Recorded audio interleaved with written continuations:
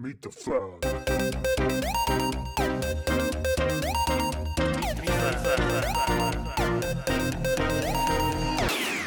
Meet the fan.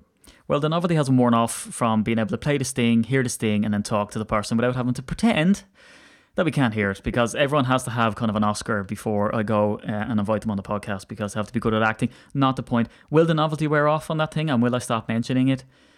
No, probably not. So my next guest, and again, it's kind of a co-host. It's Meet the Fan, but it's not really. And this is a guy that, we became blood brothers. We bonded well. And anybody listening to the podcast from here on out who likes Irish accents is about to have an absolute eargasm. For the people that can't understand Irish accents, they're going to have their translator out. This is a man by the name of Rob Hogan, and he was an absolute hit on our Green Bay Packers tour. Rob, buddy, what's going on? How's it going, Steve? Thanks for that intro. I did actually I was going to bring a translator with me on the next trip, because one of the lads asked us. It was myself and Jason in a taxi on the way over to the airport on the morning of the trip, and he said, "How come I could understand you last night, but I can't understand you now when you're together?" It's the slurred speech after a few spotted cow. It's amazing. We're really playing into the stereotype now, aren't we? I'll just have, you know what, I haven't got an Irish music sting, but I'll add it in after. I mean, you can have a right old jig. I was going to say to you, we should, because there was a guy, and I was going to mention him by name, but I'm never too sure about if people want to admit that they like the podcast. And I was going to say to him, he loved the Packers limericks, and I was going to task you, Rob, with coming up with a Packers limerick. But I just think that's too Irish. And did you get that in Green? Yeah, but we can't spring that on someone. But did you get that in America? People go, "I love your Irish brogue." Did you get that? Oh, all the time. Yeah, absolutely. Yeah, there was one woman sitting in front of me, and she said, "Could you just keep talking, please?" As she derobed. I said, "Rather to say in particular." She says, "No, just keep talking." I used to get that at the UK Packers meetups, which we're having a lot of this year, by the way, which I still have to try organise a meetup for Glasgow. People keep asking me, is the Glasgow meetup going ahead? The short answer is, I've no idea, because I'm trying to organise venues and they keep turning me away. Before Jesus was a babby. But Rob, there's a reason why we've so many Paddies on the Packers Paddy podcast here. It's because you kind of stood out to me as obviously a great talker, a guy with a lot of stories. So I just think, what better person to have on? Because the thing is have we been missing for I say a week, but it's actually 2 weeks. Yes, it's because I was sick as a dog getting back from the trip. And do you know what? It wasn't the drink, because it was actually the most healthiest I've ever been over there. I don't drink a whole lot, and people find that hard to believe. But the spotted cow, it must be the hops or the atmosphere, or maybe just the copious amounts drunk, that I just break through that pain barrier. Like the kind of lactic acid thing when you're doing a marathon. If you can break through, you can carry on. I feel like I got to that stage with drink over there, so it was great. So it was fine. I don't know what it was. It was the flying or something when I got back. I was dying. And not to be I think it was the jet lag more so than... Yeah. I don't know. You the same? The Miller Lite, I think, was the same. Myself and a few of the guys had Miller Lite all weekend, and it just seemed to dissolve nicely rather than end up with a headache. Yeah, I don't know. It just becomes part of us, and it gives us a healthy glow. Although someone once said to me, you don't get a hangover on holidays, you only get a hangover when you're at home. It must be dealing with consequences when you get back, like bills, parenting, the usual.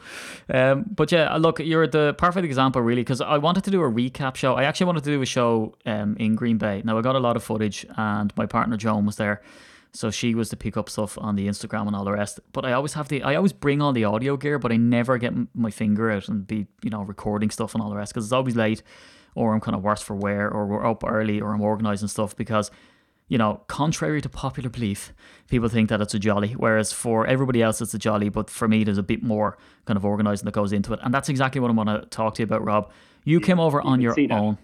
Well, I'm glad it showed. You know what I mean? The steam coming out of my ears. It was very obvious, actually, to be fair. Yeah, by the disorganisation and the lack of answers. No, I hope I gave the answers. Opposite. Thank God. So yeah, I guess I wanted to get you on because what I always say to people, and I don't know if this it's always sticks with me. If I wasn't running the UK Packers and doing the trips, I don't know if I would come to a meetup or if I would go to a trip. And I'm always very, where they say, like, if you're writing a novel, write about what you know. And I find that with organising meetups, I think I try to put people at ease that we're not a bunch of psychopathic weirdos, and you're not handing your cash over. Because first off, the cash doesn't come to us anyway. It's nothing to do with us. We're not travel organisers. It goes straight to the people that organise a trip for us. And, you know, it's not as if the money comes to us and then we sort of give him a cut. It goes straight to him. We just have to organise it through a tour operator so that we get everybody over and we have a reliable amount of numbers. So you're in Ireland in the middle of Tullamore in County Offaly. And right in the middle of it. Yeah, so you have this aspiration to come to Green Bay. What's going through your head, Rob? Myself and my wife had said for my 40th last year that we would go, but then we got the good news of our second child was on the way, and it was coinciding with Rose being pregnant around at that time. So we said we wouldn't. But having said that, I had seen on Facebook the UK and Irish Packers group and had joined it, and it was only when I started seeing all the pictures and photographs and videos of you guys being in Lambeau the last time that I was kind of like, this is actually real. People really do this. And even the impression I got from looking at whether I was right or wrong was that there was a lot of people who were not familiar with each other but seemed to be making friends along the way. Now, myself, I was one that I would travel on my own. Yeah. But as you know, and as Ben from Touchdown Trips could certify, I don't know a lot of questions about what it's like traveling on your own and what exactly goes on. Because if I was going to be putting money towards it this year, and like that, as I say, we've 2 kids, so every penny is precious. But if we were putting myself on the trip, I wanted to make sure I was going to get the best experience I could for the money I was putting on. When I go to see Lambeau, I wanted to get in every little detail I could, and all the trip, to get every aspect I could out of Green Bay on one trip, so that if I go back again, I'm going to be able to go, right now I just want to relax and watch a game. Yeah, exactly. Yeah, and you know what? And that all resonates with me, I think. And that's what puts the pressure on me, I think, when it comes to the trips, is that I know, first off, as you say, people have different circumstances, but a sort of recurring theme, and what you picked up on is right. An awful lot of people do go on their own. So they kind of look to me or look to the group to say, like, here's a dream I've had for 25 years. Can you not ruin exactly. it? So it's kind of like, sure, yep, do my best. So that's the thing, is that I'm very conscious, and I know with yourself, me and you spoke on the phone before you came over. I hopefully answered your questions about coming over and put your mind at ease. So. And like I had a lot of emails to and from with you, and a good few, not as many now to Ben, but a lot with you. And all the time I got an answer back very swiftly, which I was very appreciative of, because particularly after I booked it, because at that stage I had excitement levels that were getting higher and higher as the trip got closer. But like with that as well, with my own personality, I've always found that like I have a little bit of apprehension to make sure that everything goes well and goes smoothly. I'm not a very good traveler. I don't like flying and everything like that. So I didn't want that to be an aspect of overtaking it. And whether I'm jumping the gun on the chat here or not, but even like the likes of the travel to London to Chicago, then from Chicago to Green Bay, and then from Green Bay back to Chicago, and Chicago back to Dublin, it was, for me, it was smooth, and you know, I forgot about it, which was lovely, because it really meant I was able to soak in what I was there for. Yeah, and this is the thing, is you know those ads where like Mandy was paid a gratuity for whatever, like just to clear up for people, Rob is certainly not going to is not being paid for this. Not, I don't know, Rob, not unless you had different expectations and you're expecting a sort of, you know, a PayPal to ping your thing. No, money messed. But the thing is that hopefully what we'll get here is we'll get finally a kind of a comprehensive guide on, you know, traveling on the trip alone, and just how you felt about it from the beginning, because I think you definitely stood out, more so because you're a fellow Paddy, which is great, but also the fact that I could sense that you were like, right lads, I want this to go well, you know, don't screw me over here with this type of thing. And not that that's, I guess, not that's the way you were, but I know you had questions, and you had the same questions that would run through my mind and more if I was coming on the trip. So you were like the epitome of me if I wasn't running the group. So it's great to see. So look, what I'd like to, I guess what we'd like to get across to people is that if you're coming on a trip, normal to be apprehensive. It's normal to go on your own, and it's perfectly fine to ask a bunch of questions. And as well as that, so the travel arrangements that got to me, especially, this is more so as an Irishman, because I think some of the guys from the UK, depending on where they're coming from, don't really have it. We had to fly from Dublin to London and then stay overnight, and then go from London to Chicago and then drive from Chicago. I didn't find that too bad, Rob. I don't know about you. The only thing that concerned me is that when I went and I got to the hotel, which was amazing, the Holiday Inn, if I remember right. And you want to go, we got you a nice room right beside the runway. And I was like, oh, great. And then I was like, hold on a second, planes are noisy. So I was kind of apprehensive. We were told we had a lovely view and then went up and saw the runway. Just see all this jet fuel spewing out in front of your window. Fantastic. Leave those windows closed. But it was fine. The hotel was great, and we got to sit there and have a few pints. But that's the thing as well, is that before the trip, we have a WhatsApp group, which is not everybody's bag, because it's certainly, I don't know about you, Rob, it annoys. Do you ever get added to those WhatsApp stag groups? And it's just banterific from the very beginning. But this was actually one I was looking forward to joining. Yeah. I was, again, I think it was Ben had said it to me one of the days, and I think you said it then later on. So I was waiting for the WhatsApp group to be added, because I just wanted to, at least then, I knew then you could kind of throw out more questions, and you'd always be one or two who'll jump in right at the start of it and say people that had been there before. So you could kind of, I don't know whether latch on to them is probably the right term or not, but you could just read it, scroll through, see what people were recommended to do and so on. Yeah. And there was actually one lovely moment I found when we were sitting in the hotel in London, myself and one of the lads from the UK, we were sitting chatting, and then another Irish guy, Jason, came along as well. And Phil, I think it was that we were chatting, and Phil had booked the history tour, the trolley tour. And we went around the table that were there after pulling in a couple of tables together, and everybody seemed to be doing it. So I went on straight away and booked it, and then Jason went on straight away and booked it, and then Ken, that night when we went back up to the room, Ken booked it. Yeah. So it was just a case of, oh cool, you're going and you're going and you're going. And these were like 4 people that I had only met that day, and in Jason's case only a couple of minutes earlier. So it was just, I felt straight away like, yeah, this is a trip and a group you want to be with, because everyone was kind of saying, come on, you have to come on this one and we should do that. And there was a real sense of unity there as well, and even the simple things like getting an Uber seemed to be went through the WhatsApp. Then someone had put up, I'm in the lobby, is anyone coming to Green Bay or going down to the stadium and whatever, because I'm calling an Uber in 5 minutes or have one booked or whatever. So there was that real community and looking after each other's sense of the weekend as well. See, that's what I like, and I don't know whether I don't think it's an Irish thing, because I know the Paddies, like, we've always been, I don't know, we go to a foreign country and then we go, oh, there's a lad in an Irish jersey, and then we become best friends forever. It's always that kind of way. Yeah. And maybe, I think it is a British thing as well, like we kind of all click together, but I don't even think it's that. It's really odd. I think it's a mixture of, it's like what they say, when you're in secondary school or high school and you go and you're kind of lumped in with a bunch of lads to become your best mates. But it's kind of when you go on to college, and I know it's different in Ireland because we have the whole GA thing. It doesn't really exist in Wicklow. That's something that only an Irish listener will get. But because we don't really bond over. Well, we bond over misery and not being good. But it's just like-minded people, and I think that's what happens on these tours too. Is that I'd love to be able to take credit for it and say, oh, well, it's just impeccable organisation. But the thing is, I think if you're going to come on one of these trips, especially if you're going to come solo, I think you're more open. And maybe you can answer this better than I can. You're more open to wanting to do things with people, and everyone kind of clubs together. And we all love the Packers. We all have. Look, I don't know about you, and again, maybe it's an Irish thing that we can just talk a mile a minute, which people will know from the podcast. But I find that you're never short of anything to talk about, because I know you had, 2 beautiful little kids, a devoted wife, and then on my side of things, it's nearly identical. The only thing is we have different genders of children. But apart from that, we could go back and forward on it. And you had an awful lot in common with my partner, but then some of the lads had kids and all of that type of stuff. But if all of that fails and some of the guys don't have kids and all that kind of stuff, you always have Packers or football or NFL in general or sport or music. Or like, it's amazing that there's never anything short to talk about. I don't know if you felt the same. You could bounce from person to person and never have an awkward silence. Absolutely, yeah. And I mean, I felt like I got to know everybody on the trip on the same level, if you know what I mean. I didn't feel like I was anyway more connected to one above the other by the time we came home.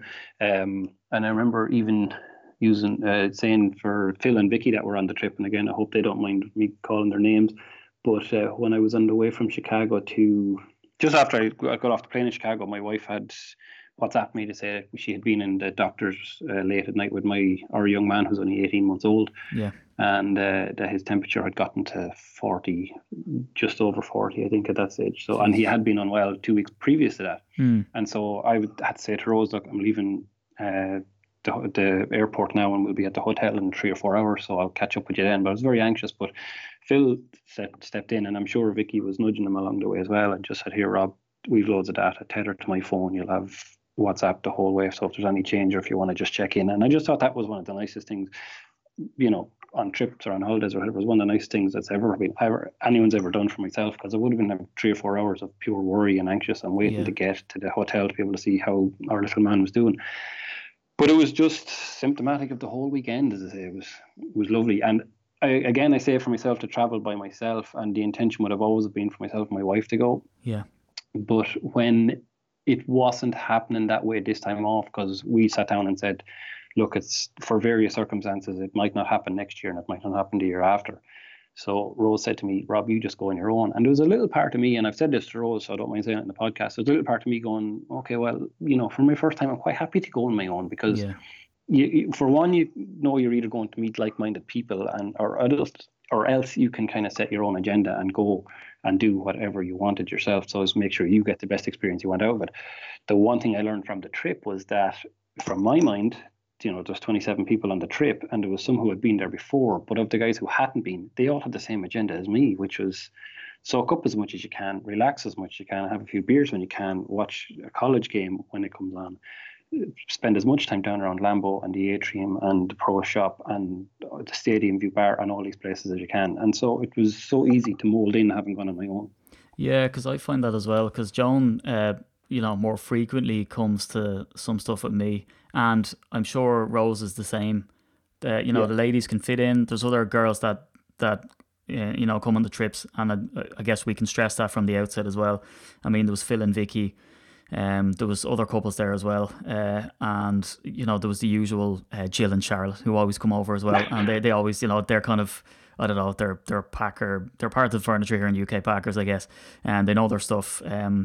They don't play them in fantasy either; they're a nightmare, and they kill you every time. It's great to have them there as well. So if anyone's sort of apprehensive about bringing the partners, but there is an element, I think, that especially if your partner's not super invested, and is a massive fan, like say Jill and Charlotte, is that you don't have to, but to be I don't know, for me anyway, to feel like you're a good partner. There's an element of babysitting there, I guess, to go, this is Rose, and you kind of shove her out in front of people and say, that's the story.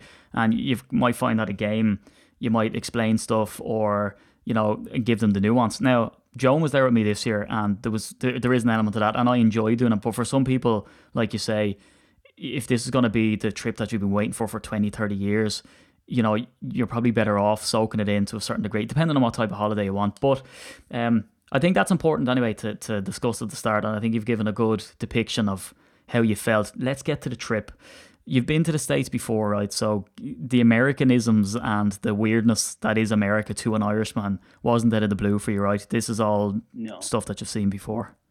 Yeah, although having said that, I was trying to describe it to one of my friends on a text the other day, and I was saying that Green Bay is the most unique atmosphere of an American's, and I'm using quote marks here even though you can't see it, but it's to call it a city. Like Tullamore has, I don't know, a quarter of the amount of people at Green Bay, and Tullamore is not even close to being a city. Yeah, it's the most unique vibe and most unique atmosphere. It has everything about it. Has small town until Sunday of game day.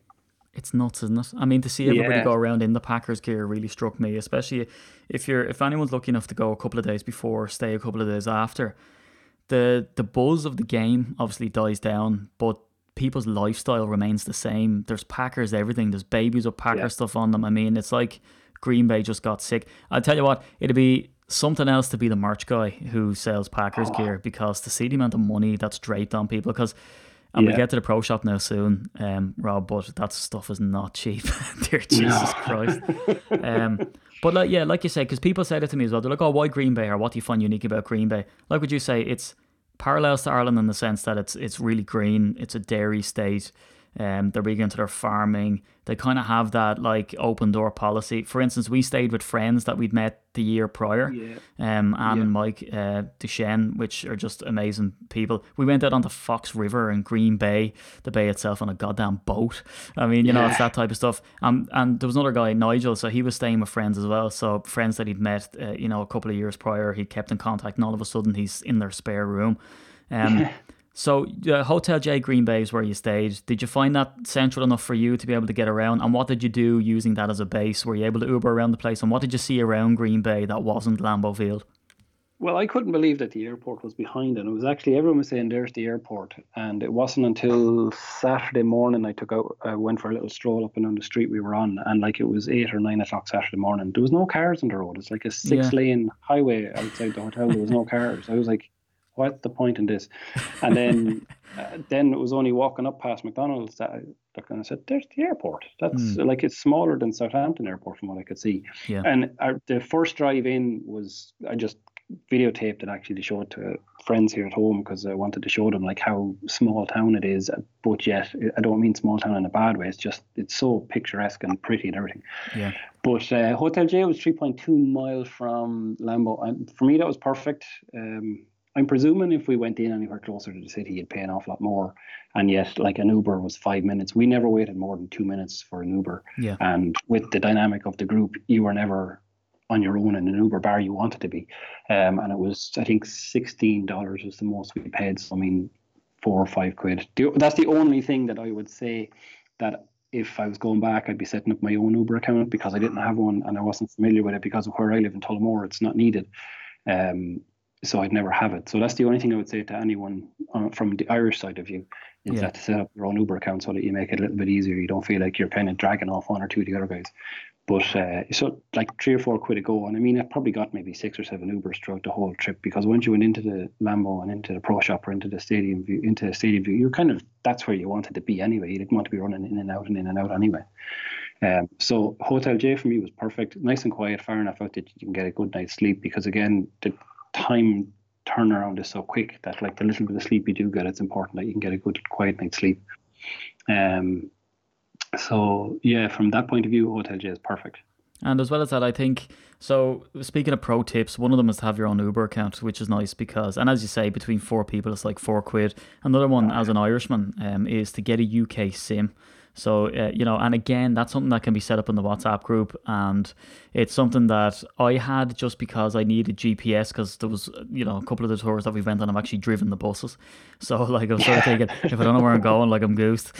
So I got a UK SIM because 3 in the UK do this freedom only plan. So, like, you get, all you can eat data even in the US, whereas Ireland, the old paddies, they don't give us the same deal. And I was even talking to the guy in 3.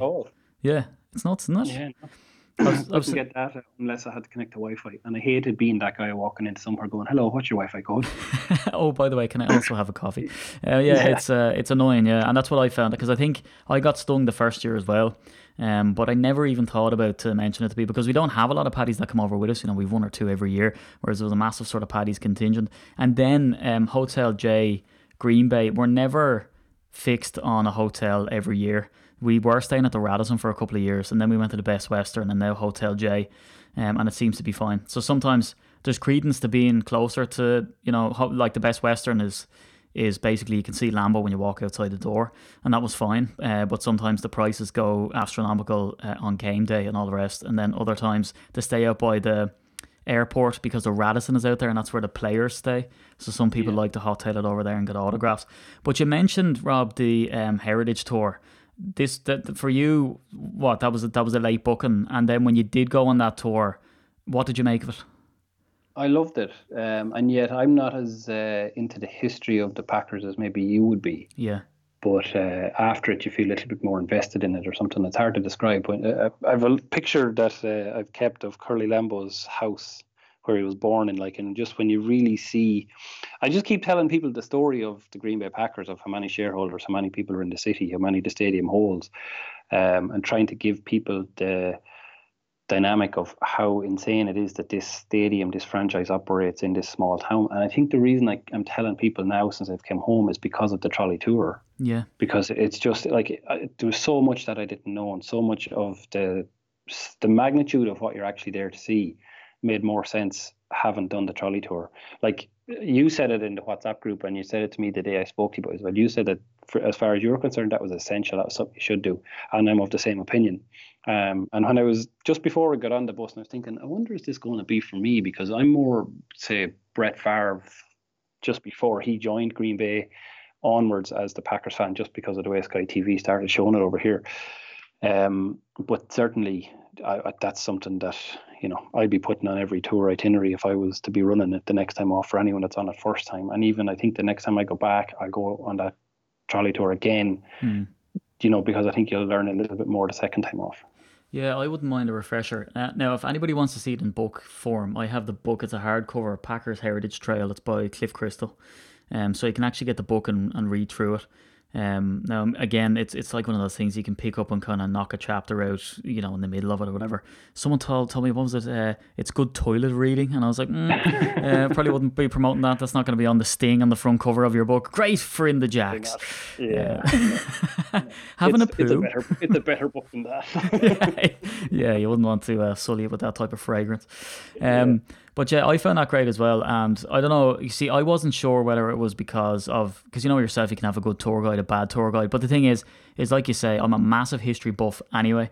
You know, going back to Roman history, archaeology, all the way through medieval times. I'll literally pick up Pompeii, pick up any history book, and I'll just get lost in it. And it's really acquired taste. Because I know when we do the 1919 raffle where we have merch items, like we could have Demarius Randall, and that would, you know, the slots would sell out for that within 10 minutes, even though he was a bit of a shite hawk. And then we could have someone, you know, Jerry Kramer. Now, Jerry Kramer was quite good, but say Paul Hornung, which I'd be like, or Horning, I'd be like, oh, geez, I'd jump all over that if I wasn't running it. But then it's slower to sell. So you never really know what sort of, you know, pushes people's buttons. Yeah. But I found a Heritage Trail brilliant. What else stands out to you that wasn't game day-esque for you? Or does anything stand out that you're kind of like, this is not something they tell you about, but this is something that I feel you should know that is a great attraction in Green Bay? Be it stadium view or be it something else that's more formal, you know, a place to eat. Is there anything that kind of stands out in your head to say, do you know what, you wouldn't think of it, but here's what you need to do?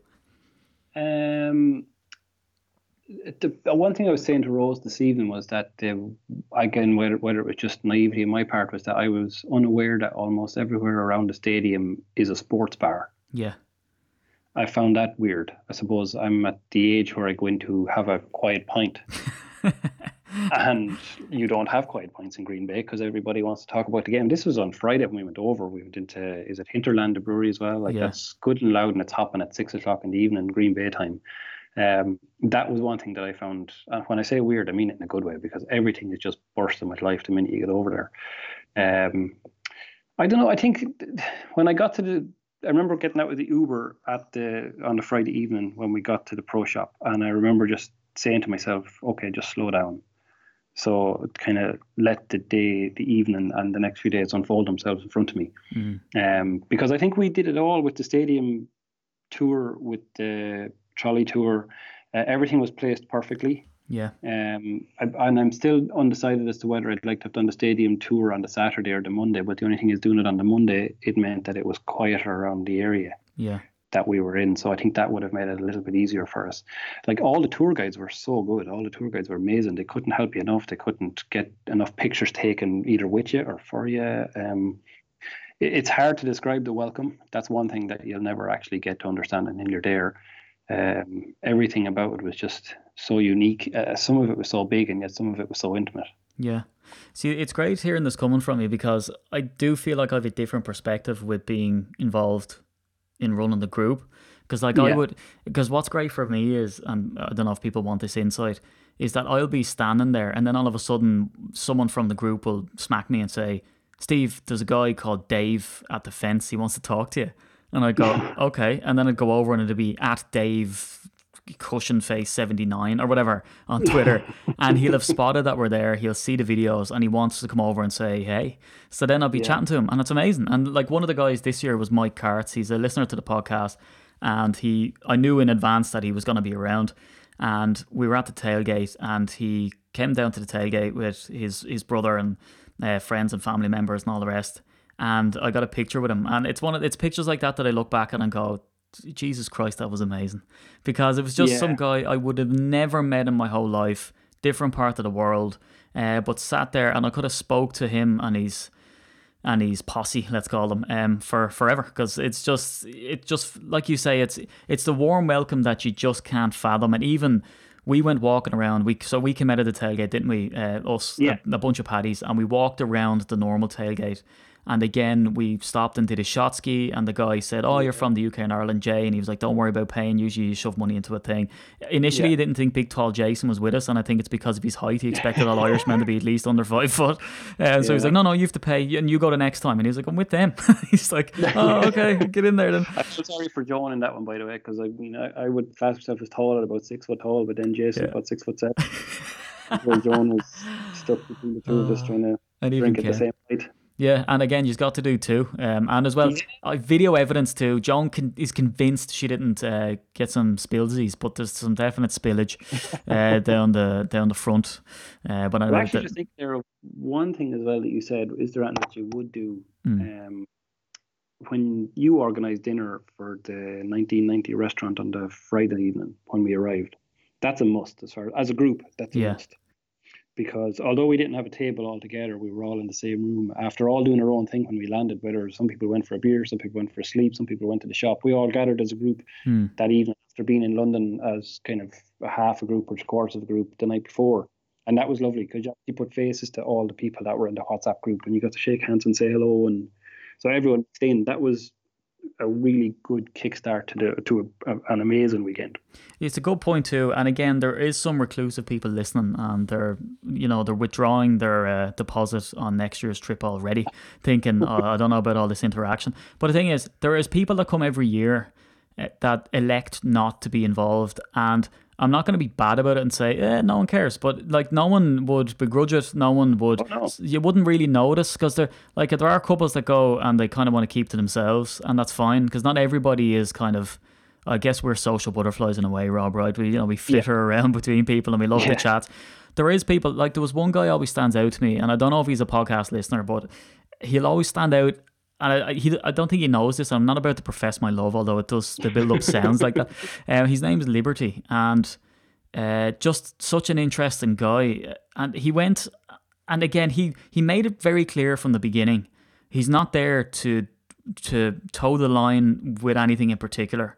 And not in a way he's like, come on, I'm not going to do your trip. He was coming and he was just like, look, I'm going to have my own experience. I've dreamt about this for decades now.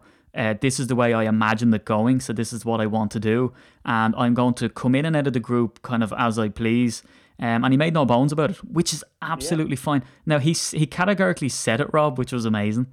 He sort of said, like, I'm going to go off. And what he'd do is he'd say, right, lads, I'm going to head off, actually see you later. And no one said, oh, look, your man's not hanging out with us, he's not part of the crew. It's not, I don't know how you felt about it. It's not cliquey like that. It's more relaxed that you can do as you please. Yeah, and you see, that's the thing. I found that, like, you, as a group, you found the 2 or 3 people that wanted to do what you wanted to do at any one point in time. So you kind of I was probably with 2 or 3 guys maybe all weekend, but there was always somebody different. And I'm sure someone said, well, there's Robert now, I haven't seen him all day, or there's Stephen now, I haven't seen him all day. But you found the people that you wanted to do what you wanted to do with, and you went with them.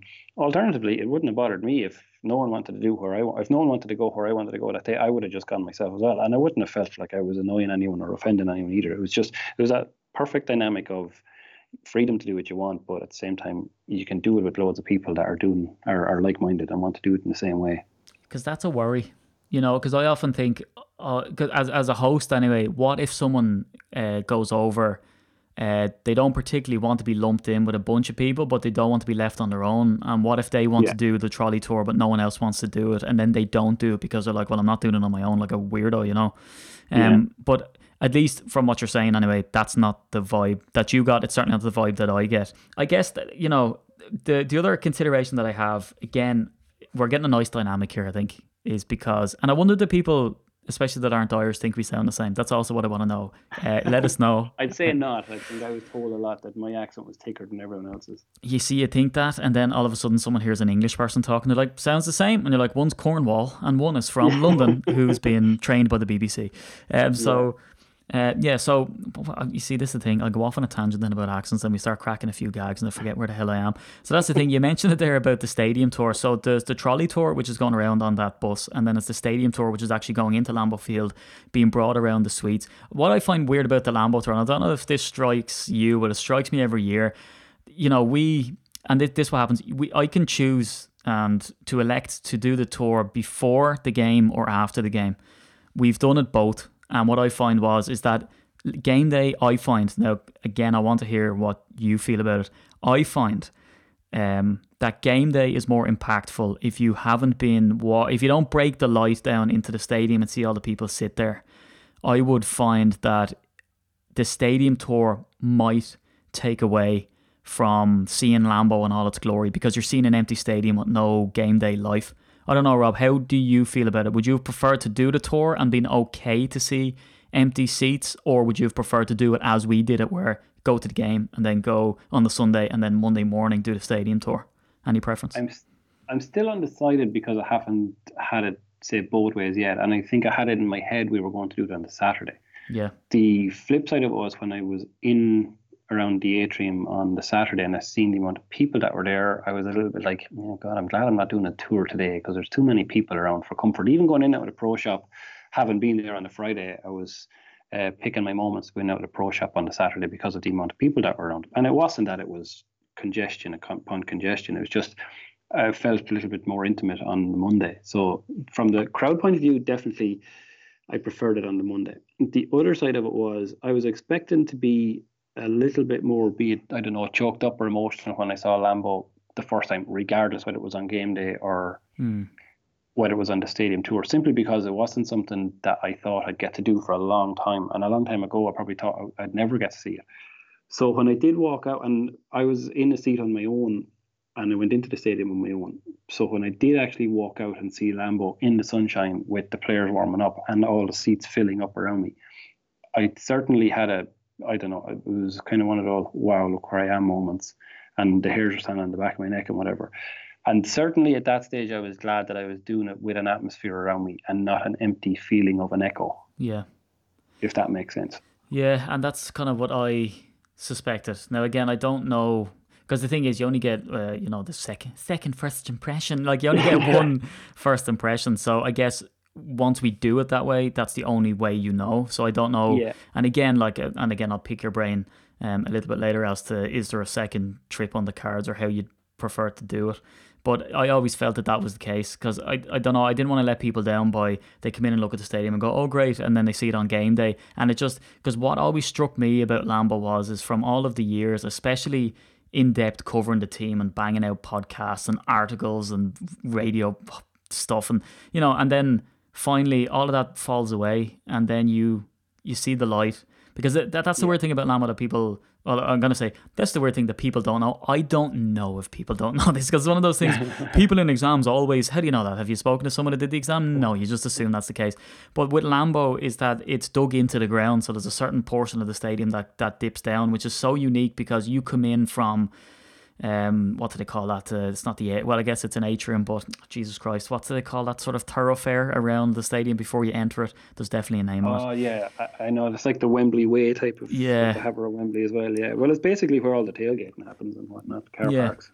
And the car parks. But when you go up the steps into Lambeau, and then you sort of hit it at the ground level. But once you break the light into the stadium, you don't just come in at ground level where the field is.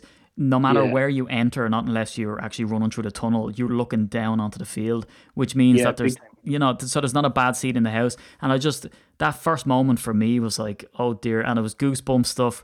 I don't think I cried. If I did, not saying it on the podcast.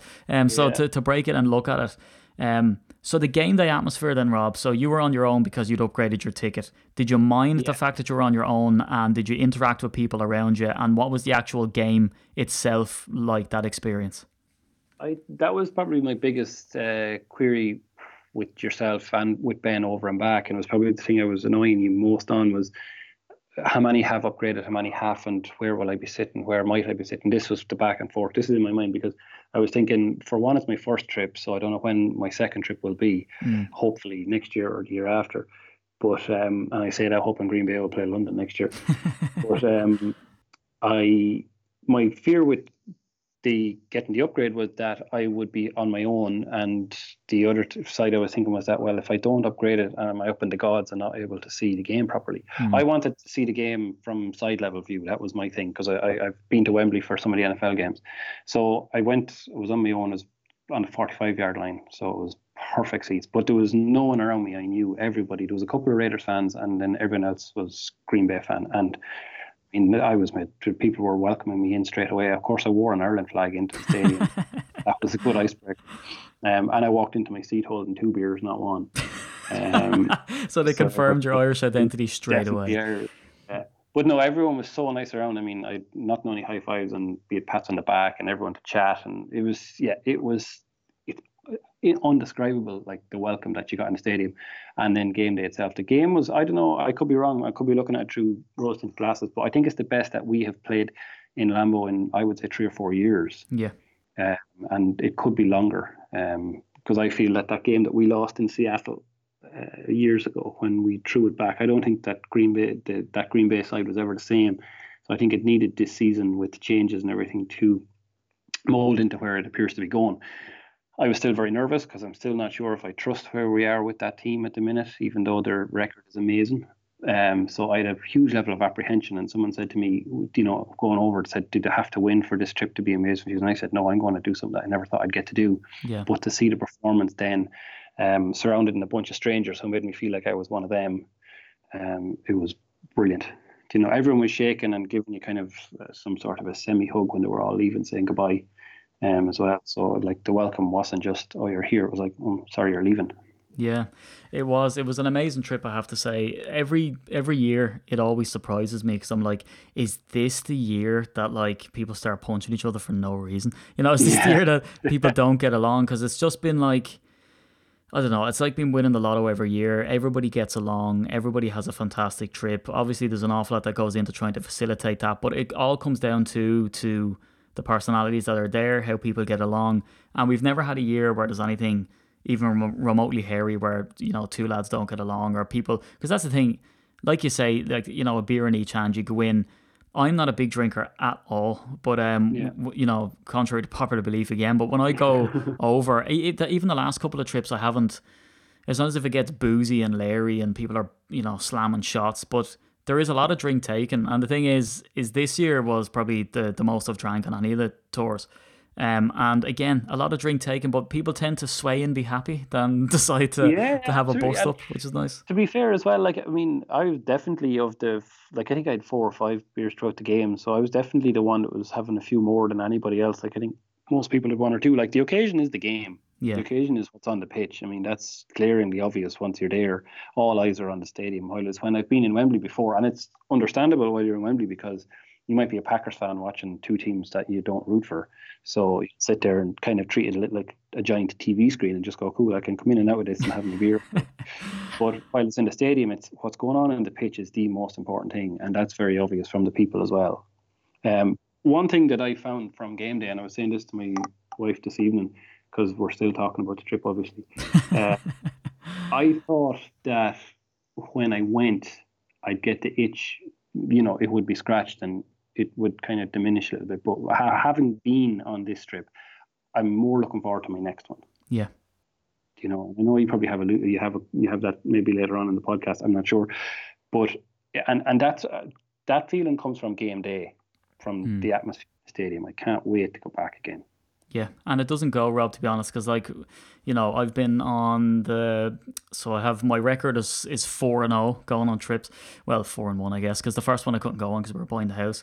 And I know that's documented, that the bank manager's like, probably not a great idea, Steve. So I've went on 4, and I feel like it's the same. Now, obviously, the first time you break the light and you look at the stadium and you see it all and you see what goes on. But I find every time I go back, I find something new. And the trip being like 3.5, 4 days, it's never long enough to do what you need to do. But I don't know. I've had people go over and, they get a couple of days on each side and they still say that they find stuff to do. And the trip, moves from football to food or football to beer, or football to like leaving to go somewhere else or doing something different. But it never gets old. I can certainly say that. Again, what I would say to people is especially as an Irishman. So if we got, now again, you might be able to give me the cost on it because I've never committed to it myself properly. I've been over once. But for you to get tickets to Wembley or to get season tickets, to buy a hotel in London every time, to get public transport in London, which is just insanity, the price of food and beer and everything else. If you lump all of that in together for one of those Wembley or Tottenham games, you wouldn't be shy off the trip or let's just, maybe that's an exaggeration, but a ton of cash. And instead of spending it on that, and if you're not banking on the Packers coming to London, well then why not book a trip to Green Bay instead of blowing all that money? I don't know if you feel the same way or you have some tallies. I would. I probably would have gone to one of the London games this year if it wasn't for going to the Packers game. It probably is I'd say it's still a good bit more expensive. But then you see when you go to Green Bay, you're probably going to allow yourself to do a little bit more, like get the stadium upgrade or go on the tours and spend a little bit more in the pro shop. Whereas when I'm going to London, I'm going for the game. And I know a few people will fly in and out on the morning of and the evening out of the game or whatever as well. So it probably can be done cheaper, but it's nothing like the same experience. I mean, if you were going to do it where you're going to spend 2 or 3 days in London, flying over from Ireland and spend a few quid on different merch and so on, and your cost, I would be 100% saying no, book a trip, go to Green Bay over going to a generic NFL game that you're not invested in, because there's nothing like it. Without a doubt. I guess I just don't understand it. And it's the same whole adage of if there was a London team which is supporters. I think it's a unanimous no for most of the people that I talk to, and I'm sure you feel the same. As long as if you're going to switch from the Packers to like the London, like who cares? And again, I guess there's just to shed some light and maybe to round it out. So we watched the game, fantastic. Had the fifth quarter. It went into overtime in Stadium View, and off we went. And then the next day, it's good to hit the pro shop on the Monday because, as you say, Saturday is just insane. And of course, so there was stuff behind the scenes to have Mark Murphy come down and meet us. And again, he's the president of a multi-billion-dollar company, team. And off he goes, and he was out of the building, so he couldn't meet us. So anyway, he eventually came down. He had other engagements, so he came down and chatted to us. And I don't know how you felt about that, Rob. I always like meeting him because I think he's totally non-BS. He's still got that Irish streak of say it how it is, and all the rest. So it was nice for him to be able to give us some insights that you don't get anywhere else. And the media will spin you a certain thing, especially in the States, whereas we were to hear from the horse's mouth. And I just find him very enlightening every time I talk to him. Yeah, he's definitely a man. He's one of those guys you'd love to get into, like, you'd love to be able to say to him, can we get you to sit down? Here's, coffee, whatever. Can we ask you, 150 questions in the next hour? Because I don't think he'd stop giving you the information. No. He was so open and forthcoming. And like, it was lovely even afterwards. He made a beeline for yourself afterwards to say, hi, Steve, thanks for setting this up. And he made sure he shook hands with everyone when he came out. He said hello to everyone. He had a word for everyone. He was a lovely, warm man. Lovely way to end the trip, I have to say. And it wasn't going to make or break the trip, but it was certainly a lovely way to finish it, because he made, I don't know whether it's a good president, whether it's of a company or of a country, can do the same, kind of to do make you feel a little bit warmer about what you've just experienced or whatever. It was really cool to see him. Yeah, because one thing that struck me from doing the Jason Wilde podcast, and again, if anyone listens to the Mark Murphy podcast, you can go back and listen to him, because I do go into some sort of evergreen stuff talking about his career and how he ended up where he did.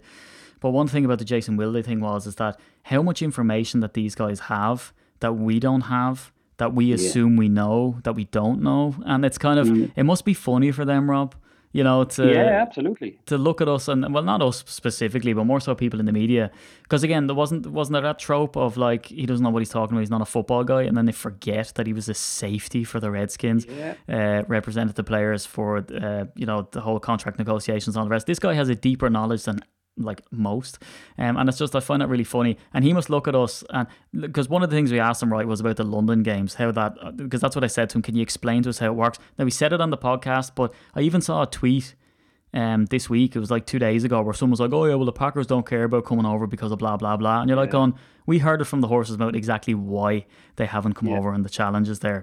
There was even another lovely minute from him as well, when it was I think yourself, myself and a couple of others that asked him about Matt LaFleur joining and what way the communication works. So someone else asked him about the communication works between Matt and Brian Gutekunst and himself and whatever.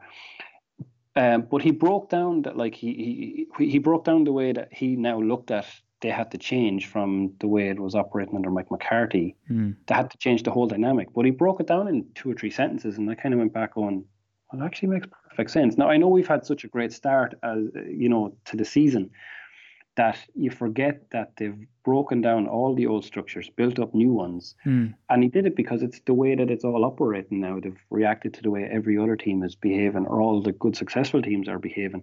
But he just broke it down in such simple terms that kind of went, actually, yeah, that makes perfect sense. So you can see why he's running a multi-billion-dollar company, because he doesn't use, 10 sentences when 2 will do. And a simple way of making something seem simple, if that makes sense to anyone listening. Unlike us, Rob, we've explained a trip over to the States that took 3 days, and it's nearly an hour now. Sorry about that. But I don't know what I mean to say as well. Just the highlight I had, one thing, again, just symptomatic of the people of Green Bay and Wisconsin, was the young man that I met outside the stadium. I know I was telling you about him. Oh, yeah. The young man in the wheelchair. Jacob was his name. And I'm not sure of his age. He was maybe 8, between the ages of 8 and 12, I would say. And his mum and his grandmum were there, and they were hanging out watching for the players. I managed to meet John Gruden, got a high five off him, and then went around, because I stayed on very late in the stadium just to try and soak in as much atmosphere as I could. And when I came around the corner, I didn't realise that I was coming around where the Packers players would be leaving, and Aaron Rodgers and Bakhtiari and Mason Crosby were all outstanding having a chat. And then Aaron Jones came out and he signed a few things for people. And that was another thing, actually. We did the autograph thing on the Saturday night, which was very good as well. But after Aaron Jones had been and gone, a lot of the crowd, which was only maybe 30 or 40 people, had scattered away. So there was 5 or 6 people standing there. And I was just standing, having a look around, enjoying where it was. And I turned around and Mike Pettin was standing behind me. And so I just threw my Ireland scarf in between the rails and said, would you mind signing it? And he was obviously, again, fascinated that we'd come over from Ireland. Yeah. So after that, I got speaking to this young man in the wheelchair, and his mum and his grandmum were so nice. He didn't have great speech. So we got down and we were chatting and whatever. But then Matt LaFleur came out, and Matt's wife came over to the railings and asked. There was only 5 or 6 people there, to anyone that hadn't signed. So I actually had given this young Jacob my scarf, and then took it back off him and said, I'm going to get Matt to sign it for you. Yeah. So Matt took a few things, unfurled the scarf, signed it underneath where Mike Pettin had signed it. His wife brought it back over. I would then down chatting Jacob, giving him the scarf, wrapping it around him. And when I think about it now, the poor scarf probably had a couple of beers spilled on it as well. But with that, Matt LaFleur looked over, and he was standing talking to, I don't know, it looked like there was about maybe 10 or 15 people he was holding court with. But he just broke away from them all and came over and spoke, and got down in his hunkers and spoke to Jacob and his mum and grandmum through the fence, and signed the wheelchair that they had asked him to sign. And he was just so nice. And that was a lovely few minutes for myself to see at the end of the trip, having come all the way over. Just, again, meet 3 lovely people, Jacob and his mum and his grandmum, and then to see the way Matt LaFleur reacted to him as well. It was lovely. That was a really good end to what was an amazing day on the Sunday. And it goes to show as well, Rob, ever in a million years could you even invent that story? You know what I mean? Could you imagine that happening before you went? No, not a fear of it. And he signed my Aaron Rodgers jersey, and it's one I want to put in a frame, and corny as this is going to sound, but I don't want to put it in the frame because it was the Green Bay head coach, but it was because of the few minutes that kind of wrapped around that experience of getting the sign. Yeah. And that was kind of everything that was the trip for myself. Everything was encapsulated in those few minutes there. The friendliness of the people, the warmth, the locals, and then just the way that the team seems to be part of the community as well, that they didn't seem above reproach to come over and have a chat with people at the fence and sign what they needed to sign. But when they saw something particularly special, they recognized it and came over and, just embraced what they could see around them. It was lovely. Well, look, I don't think we can say anymore. I think that sort of encapsulates exactly what the whole trip was about. Meeting new people, having new experiences, being blindsided by stuff that you wouldn't have even expected. You kind of see the itinerary and you go, great dinner before, head out, get the autograph session on the Saturday game, and that's it. But then it's the little bits in between that you do be shocked by. We haven't even gone on about how overwhelming the pro shop is, but I think with the length of this episode and by how in depth it was, I think this nearly needs to be warranted as being the 2019 trip special to sort of recap exactly what we did, and especially coming from your perspective. I think whatever about me waffling on, I think to come from your perspective and how you felt about it was great, and for all of the Americans who like her Irish brogue, there's a bit of brogues in there for you as well, which I still feel like I've left out quite a lot, I will say as well. Yeah, it's mad. Yeah, I feel like I could have a billion other questions that I want to sort of pick your brain on. But again, if anyone likes the sound of Rob's voice, Rob, where can people get you online? Are you a big social media buff? I'm not really, no, to be honest with you. I don't even know what my Twitter name is. There you go. I mean, this is how pure Rob is on this thing. He's not even in it for self-promotion. But if you like his brogue, maybe, Rob, you can come on and we can break down some analysis on a couple of these podcasts and do some pre- and post-game analysis. How does that sound? Yeah, absolutely. I'd love it. Because any chance to get to talk about the Packers, we'll do so. There you go. So if anyone wants to hear people now, for some Americans we sound the same, but you can just pretend it's me doing a podcast on my own, and we won't even reveal that the reason Rob doesn't have social media is because me and Rob are the same person, and it's just me doing a funny voice.